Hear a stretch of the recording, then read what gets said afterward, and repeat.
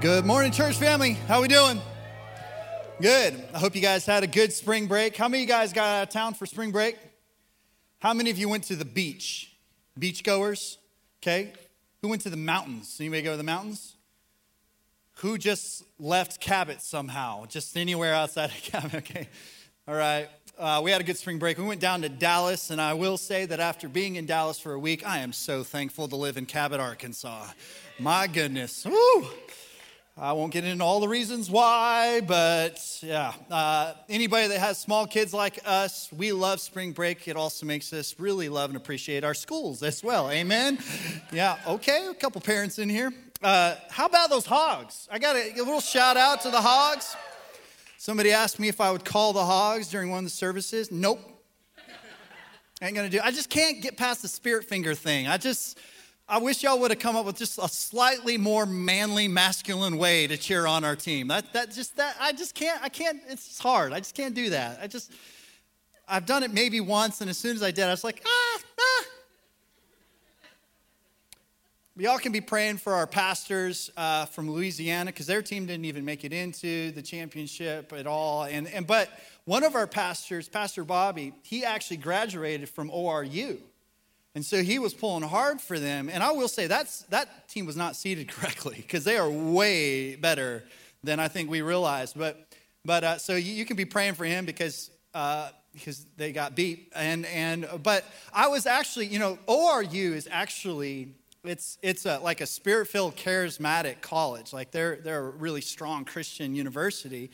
But because they're more of a charismatic, like, I could just guarantee you that the reason why teams are having a hard time against them is because every time somebody would come up against, they'd be praying in tongues the whole time during the game. And I'm sure our guys are like, what in the world's going on? Like, it would throw you off your game if somebody started screaming in tongues at you when you're playing them. But anyway, I am happy for our team, happy for our state. And the Diamond Hogs are playing pretty good too, by the way, if you have a chance to watch them. But we're not here to talk sports. I don't know if you realize that or not. Today we're going to take communion, and I love taking communion as a church. I will say this is, in Jesus' name, the last time that for the foreseeable future that we're going to take communion with these self-serve communion things. This is not necessarily the way I would prefer to do it. I like it when we can come up and receive the elements at the front of the room and all that, and thank God he's moving us beyond this virus, and I think very soon we're going to be able to go back to doing communion like we've done in the past. But I want to talk about communion. I think there's this cool correlation between our understanding of communion, the Lord's Supper, and Old Testament scripture. And so I want to talk about the importance, but the power of communion and everything that it symbolizes for us today. And I want to start by reading the 23rd Psalm. Like probably everybody, whether you grew up in church or not, you're familiar with this psalm. But it's really cool because the Lord's Supper, communion, it actually is talks about the Passover, but it prophetically is speaking about the Lord's Supper even in this scripture. And so I want to do something a little different that we don't normally do. Some of you were raised in church where you did this, but I want us to stand together as we read this 23rd Psalm together. How many of y'all know that the Word of God is sacred? How many of you know it's the ultimate authority in our lives? And I think that, I don't think that we dishonor His Word, but I think it's important from time to time that we just recognize, like, hey, this, without the Word of God, how many of y'all know we'd be in trouble? We'd be in a lot of trouble. And so I just wanted to honor His Word this morning as we read the 23rd Psalm together. Let's start this together. The Lord is my shepherd, I shall not want. He makes me lie down in green pastures. He leads me beside the still waters. He restores my soul. He leads me in the paths of righteousness for His name's sake. Yea, though I walk through the valley of the shadow of death, I will fear no evil, for you are with me. Your rod, your staff, they comfort me. You prepare a table before me in the presence of my enemies. You anoint my head with oil. My cup runs over. Surely goodness and mercy shall follow me all the days of my life, and I will dwell in the house of the Lord forever. Amen. Come on, let's give the Lord some praise for that. You may be seated. Man, that was good. We're going to do that more often. Some of y'all needed to declare that over your life this morning. I could feel the Holy Spirit on that a little bit. But there's a lot in there, and there's multiple sermons you could preach about the 23rd Psalm. But I love how it talks about him as a good shepherd and how he makes us lay down in green pastures. How many of y'all know, because of our culture and the way we're wired, sometimes he has to make us lay down, take a chill pill, rest. I think we've been in a season where some of us have realized that, and we've seen that. But it goes on to talk about he prepares a table before me. But the rest of that, don't make a lot of sense. In the presence of my enemies. That's not the best place probably to have dinner, with all your enemies. But what it's talking about is when you understand the presence of God being with you, you're not shaken by anything that's going on around you. You have confidence that even if your greatest enemy is sitting just a couple seats down from you, eating a meal with you, you have all the confidence and joy and peace in the world because you know God has you. I love that. It talks about the cup, our cup overflowing. Well, anytime it talks about a cup or it talks about wine, it's talking about anointing. It's talking about God's power and his presence. And so obviously in the Lord's Supper, there's a cup that's represented. In the Passover, there's a cup that's represented. But this is saying, in your presence, I don't get just enough. I get more than enough. You overfill me with your presence, your anointing, and your power. I love that. I think there's a lot of similarities between the Old Testament Passover meal and the New Testament Lord's Supper or Lord's table, and then our connection to that through communion, what we're going to do today. In fact, it was the Passover day, the day of the Passover, when Jesus served the Last Supper, the Lord's Supper, when he talked to his disciples and helped them understand exactly what those elements actually meant. God talked about the Passover in the Old Testament, and this was something that he set up when they were being set free from captivity in Egypt. And he gave them this instructions about this meal. And he said, look, this is how you're going to prepare it. There's going to be a spotless lamb that you're going to take. And that's a part of the meal that's going to be sacrificed. I would imagine that there was a part of who they were at that point was just okay, this is a little weird. But all right, we'll be obedient. But what we understand is, man, this is all the setup and a foreshadowing of the perfect Lamb, Jesus. And everything that was happening around that Passover meal, it was pointing forward towards the Messiah, towards Jesus, and the fulfillment of the law, the fulfillment of that covenant. He taught them that when they would eat this meal, when they would observe the Passover, that it would bring deliverance and healing. And we know because of the perfect Lamb, Jesus, we experience freedom and deliverance and healing. Miracles would happen during the Passover meal, historically documented. When the Passover meal would take place, miracles would happen around that. There's some other similarities. It talks about the Lord being my shepherd, the good shepherd. We know that without God, without the Lord as our good shepherd, we don't experience communion. It talks about how the shepherd is so close to his sheep, the sheep know the shepherd's voice. So they know where to be and how to gather around him. And this is talking about God's desire, hey, I want to take care of you. I want to be the good shepherd. But the encouraging thing is, he's not just the good shepherd to the sheep that behave themselves. He's a good shepherd to even the sheep that are a bunch of knotheads. Any knothead sheep out there? Don't make me point you out. Even the ones that wander off.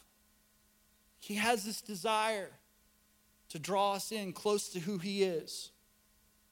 Just like the Passover, we know that God, by his Spirit, moved from the mountain down to his people, the Israelites, so that his presence could be experienced by everyone that was there.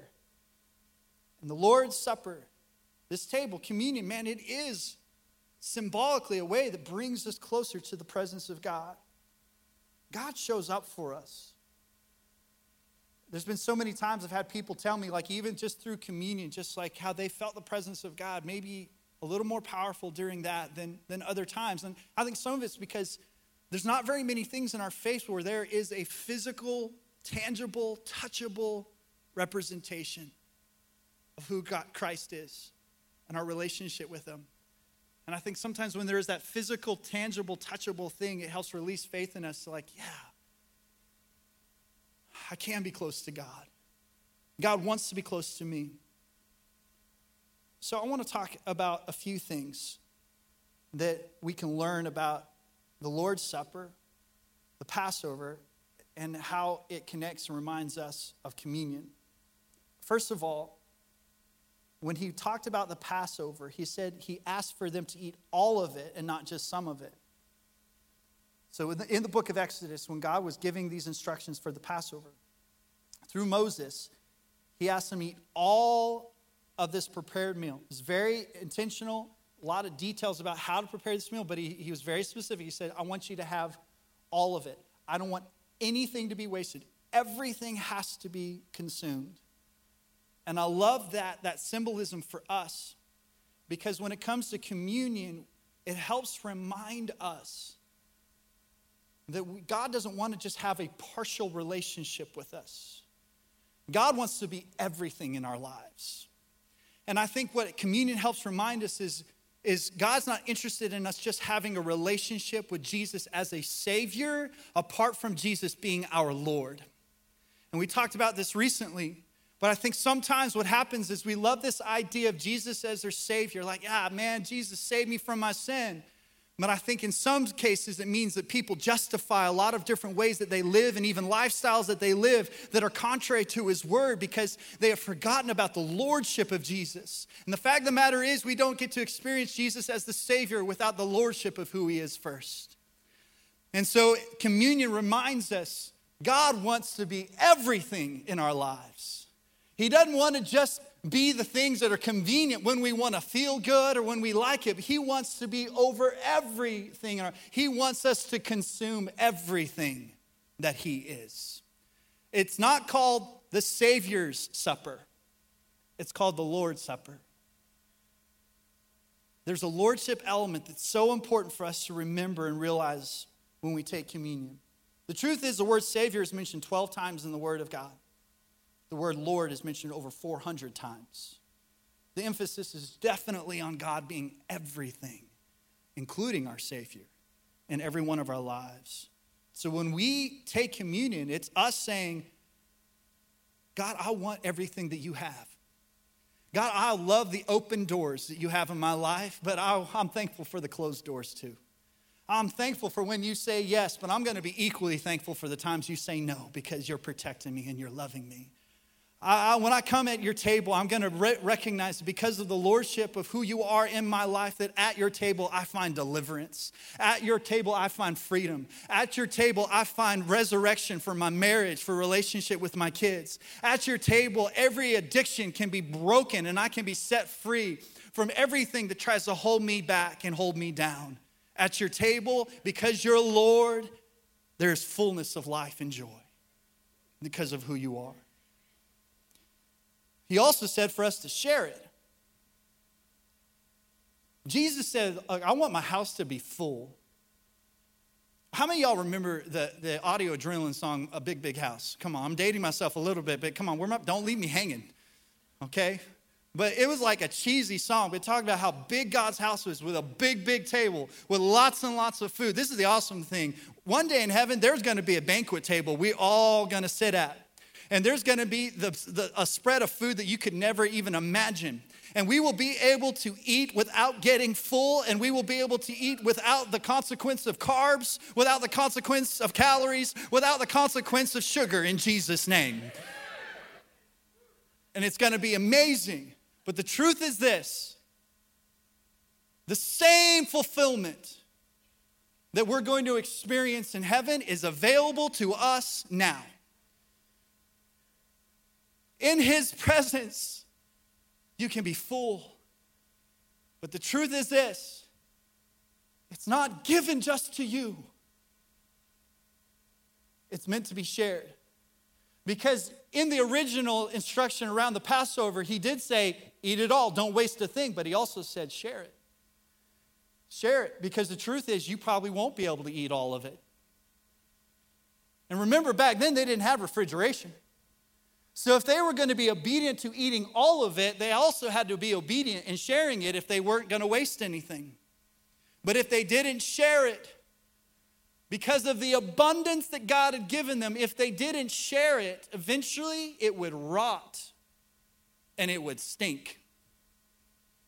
The last thing we ever want to become as a church is a church where we get more than we could ever hope for, imagine, or dream of in the presence of God, but then enjoy our four walls, enjoy our little church club, and never get outside of this place and make sure that we're inviting other people to come and sup with us.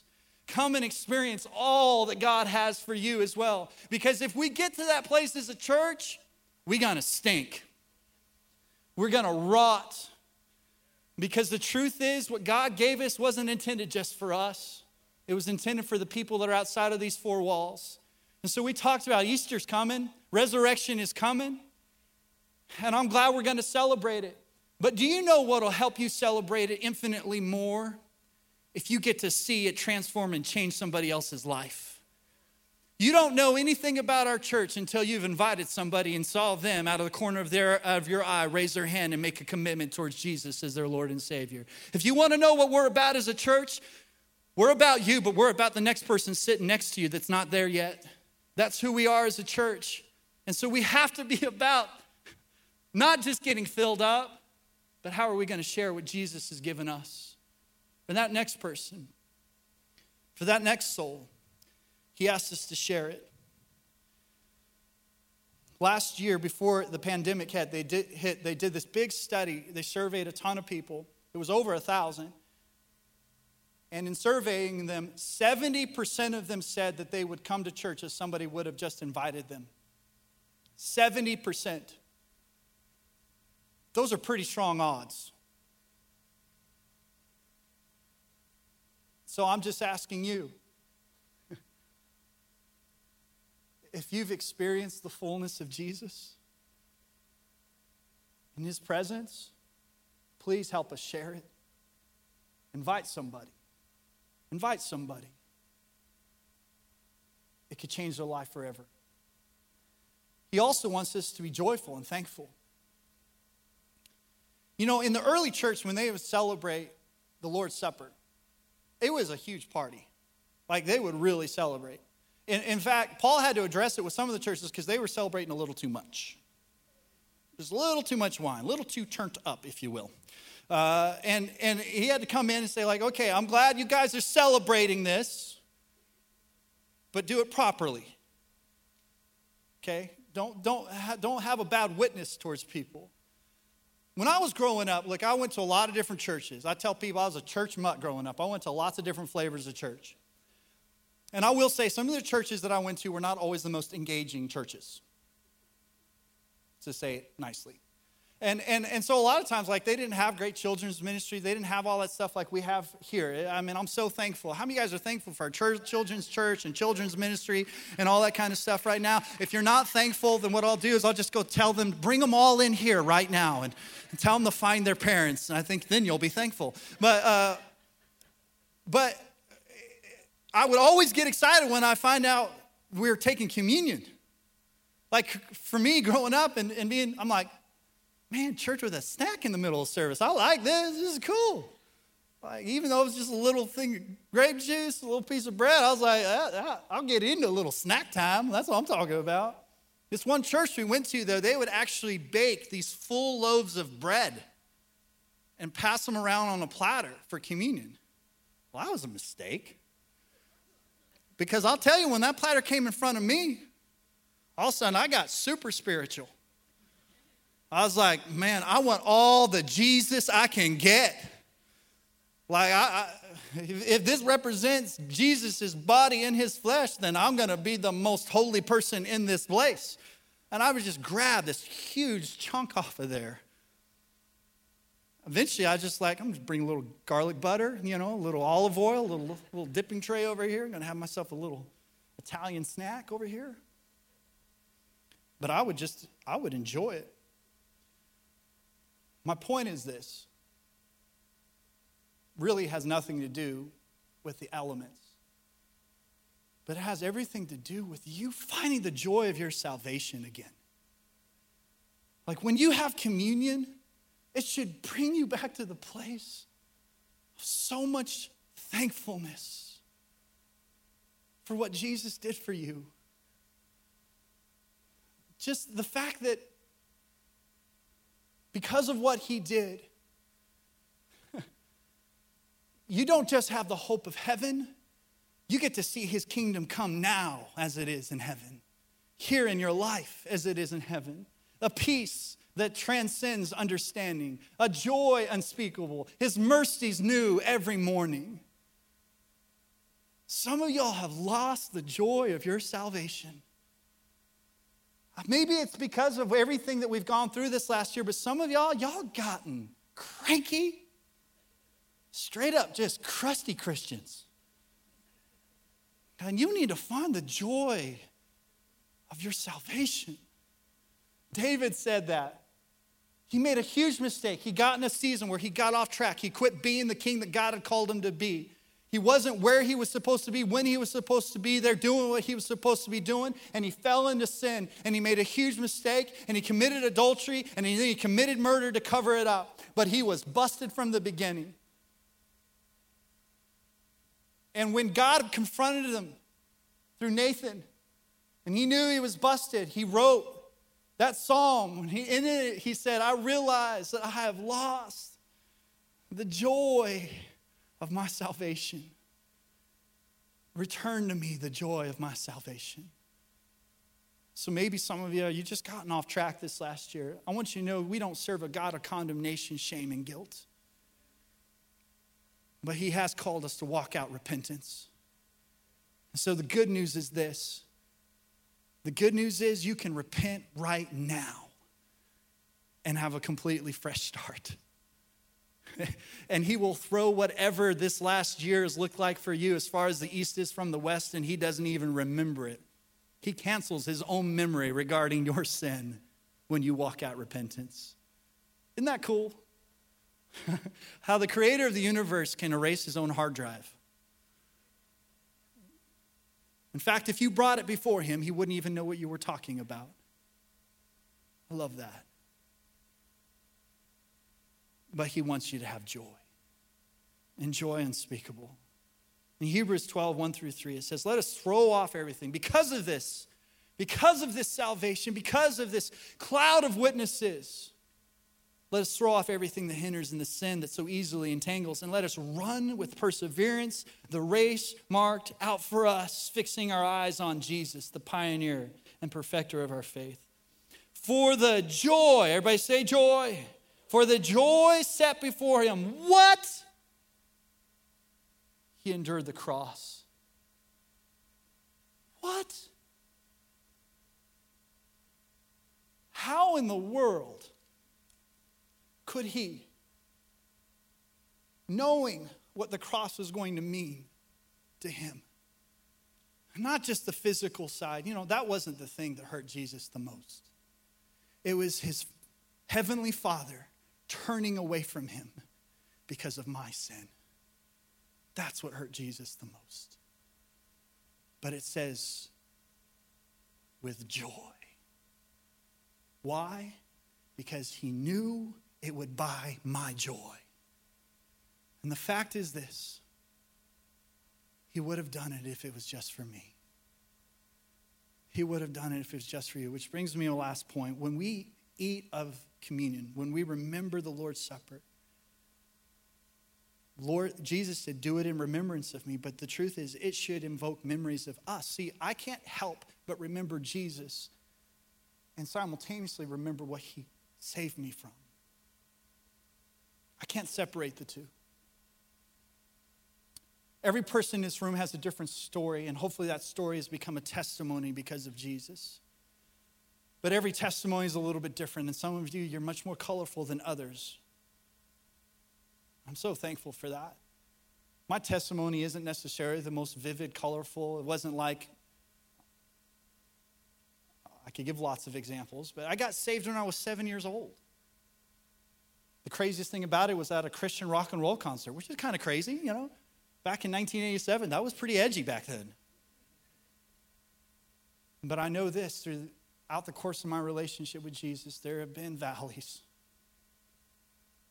There's been mountaintops. There's been plenty of mistakes.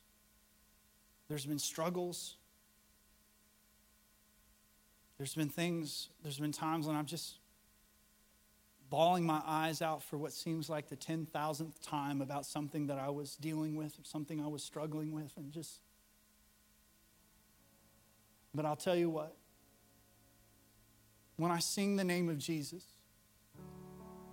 when I sing of his goodness, when I take communion, it always brings me back to the foot of the cross, every time.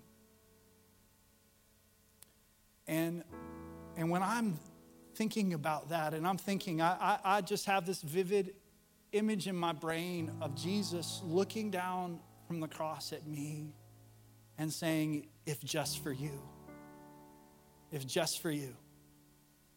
I would have done this. And that is the truth for every single person in this room. If just for you.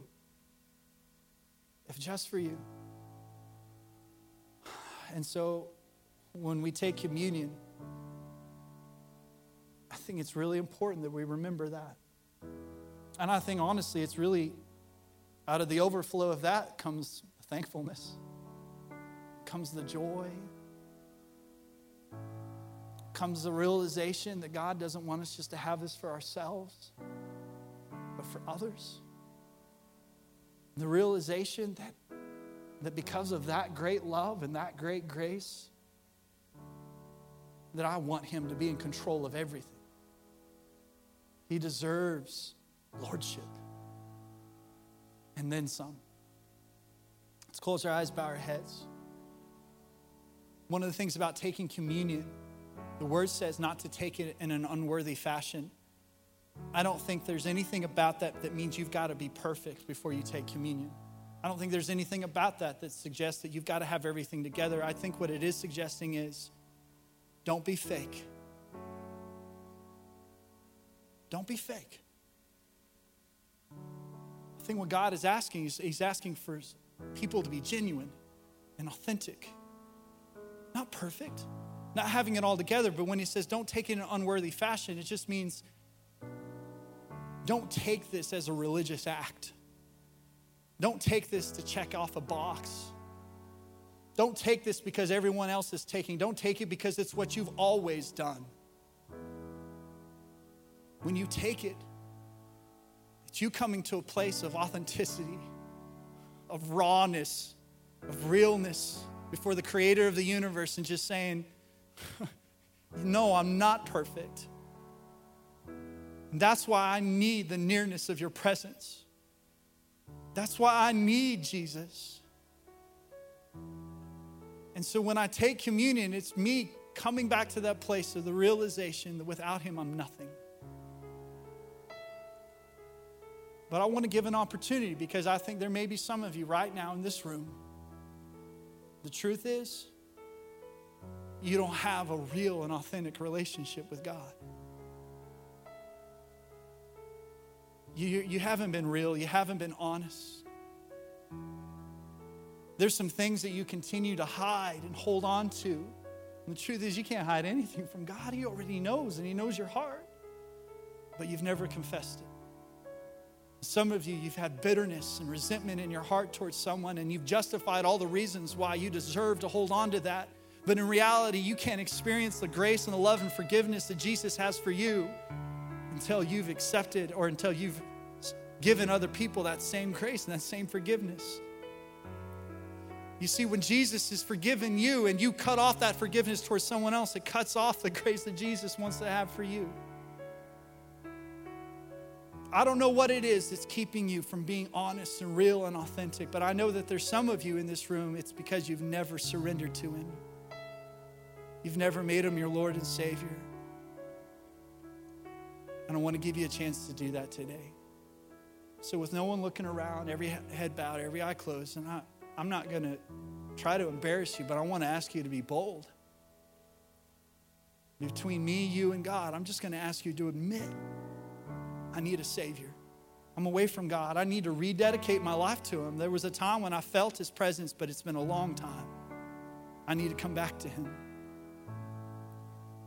If you're one of those people this morning, I want you to just put your hand up right now across this room. As soon as I see your hand, you can put it down. Yes, ma'am. Yes, ma'am. Got it. Thank you, guys. Yes, sir. Yes, sir. Thank you, guys. Yes, ma'am. Got it. Yes, bro. Got it. Over here to my left. Got you there to my side. Thank you, guys. Look, you raising your hand's not what gets you saved. But I find in my own life when I do a physical act of my free will, something that's uncomfortable, something that's even potentially embarrassing, but when I do that, got you. God honors that. And I think it just helps release faith in you to receive everything that he has for you. Is there anyone else? I'm just away from him. Yes, ma'am. Got it. Got you, bro. I got you. Christians, you're praying because you realize what this means for them. Is there anyone else? Okay. So everybody that just raised your hand, we're just going to be honest. We're going to be real before God. You don't have to pray exactly like this. You don't have to pray out loud. Maybe loud enough for your own ears to hear it. I would encourage you to go public with this decision. In just a couple of weeks, we'll have an opportunity to do that through water baptism. I'd encourage you to tell somebody as soon as this service is over, be bold about your faith in Jesus. But let's just talk to him right now and just say this. Say, God, here's my life. Man, is it messed up. And I've made so many mistakes, more than I can count. And I know that I need forgiveness. I know that without the perfect Lamb, without Jesus, I'd be separated from you. And so right now, I ask for the forgiveness of my sins. And I thank you, Jesus, that you paid the price for that. But I also thank you, Jesus, that you didn't stay dead. That you rose from the grave. And when you rose from the grave, you defeated my sin. And that's where the joy comes. Because my sin, past, present, and future, is paid for. So I can walk in freedom and liberty. But I thank you that you didn't just defeat my sin, you defeated death itself, which means I can walk in confidence and boldness, knowing who you've called me to be. But God, I know I can't fulfill my purpose if you're not in charge. And so right now, I surrender to you as my Lord. I want you to have control. I want you to call the shots. I want your word to be my standard and to be my guide. I want your spirit to lead me and to open and close doors, to be my yes and to be my no. I want to not just have what I have now, but I want other people to have it too. God, I realize the realness and the seriousness of heaven and hell and eternity. And God, I thank you that now I have the hope of heaven. But God, I know you didn't do that just for me so I could have it and then arrive safely at death. You gave that to me so that other people can have it too. So Lord, reveal my purpose. Show me how you'd want me to use this salvation that I now have. Thank you for that. Lord, I thank you for every person that just made that decision. Help us as a church to come alongside of them. Help them become the fully devoted followers of Christ that you've created them to be. We thank you for your grace to do that. Lord, as we get ready to take communion this morning, Lord, I pray that you would, by your Spirit, search our hearts. Lord, if it's just coming before you and just being real and authentic and realizing, man, it's just been way too long since we've had a conversation, let it be that. If it's forgiveness that needs to be given and spoken, God, let it be that. If it's an unconfessed sin or secret sin, Lord, let us be able to lean over to someone that we love and that loves us and that we can trust. And let's confess it even now. But Lord, we just prepare our hearts as we worship you. We're so thankful, Lord, for this physical representation of this infinite God with this infinite love and grace. We worship you now in spirit and truth. In Jesus' name.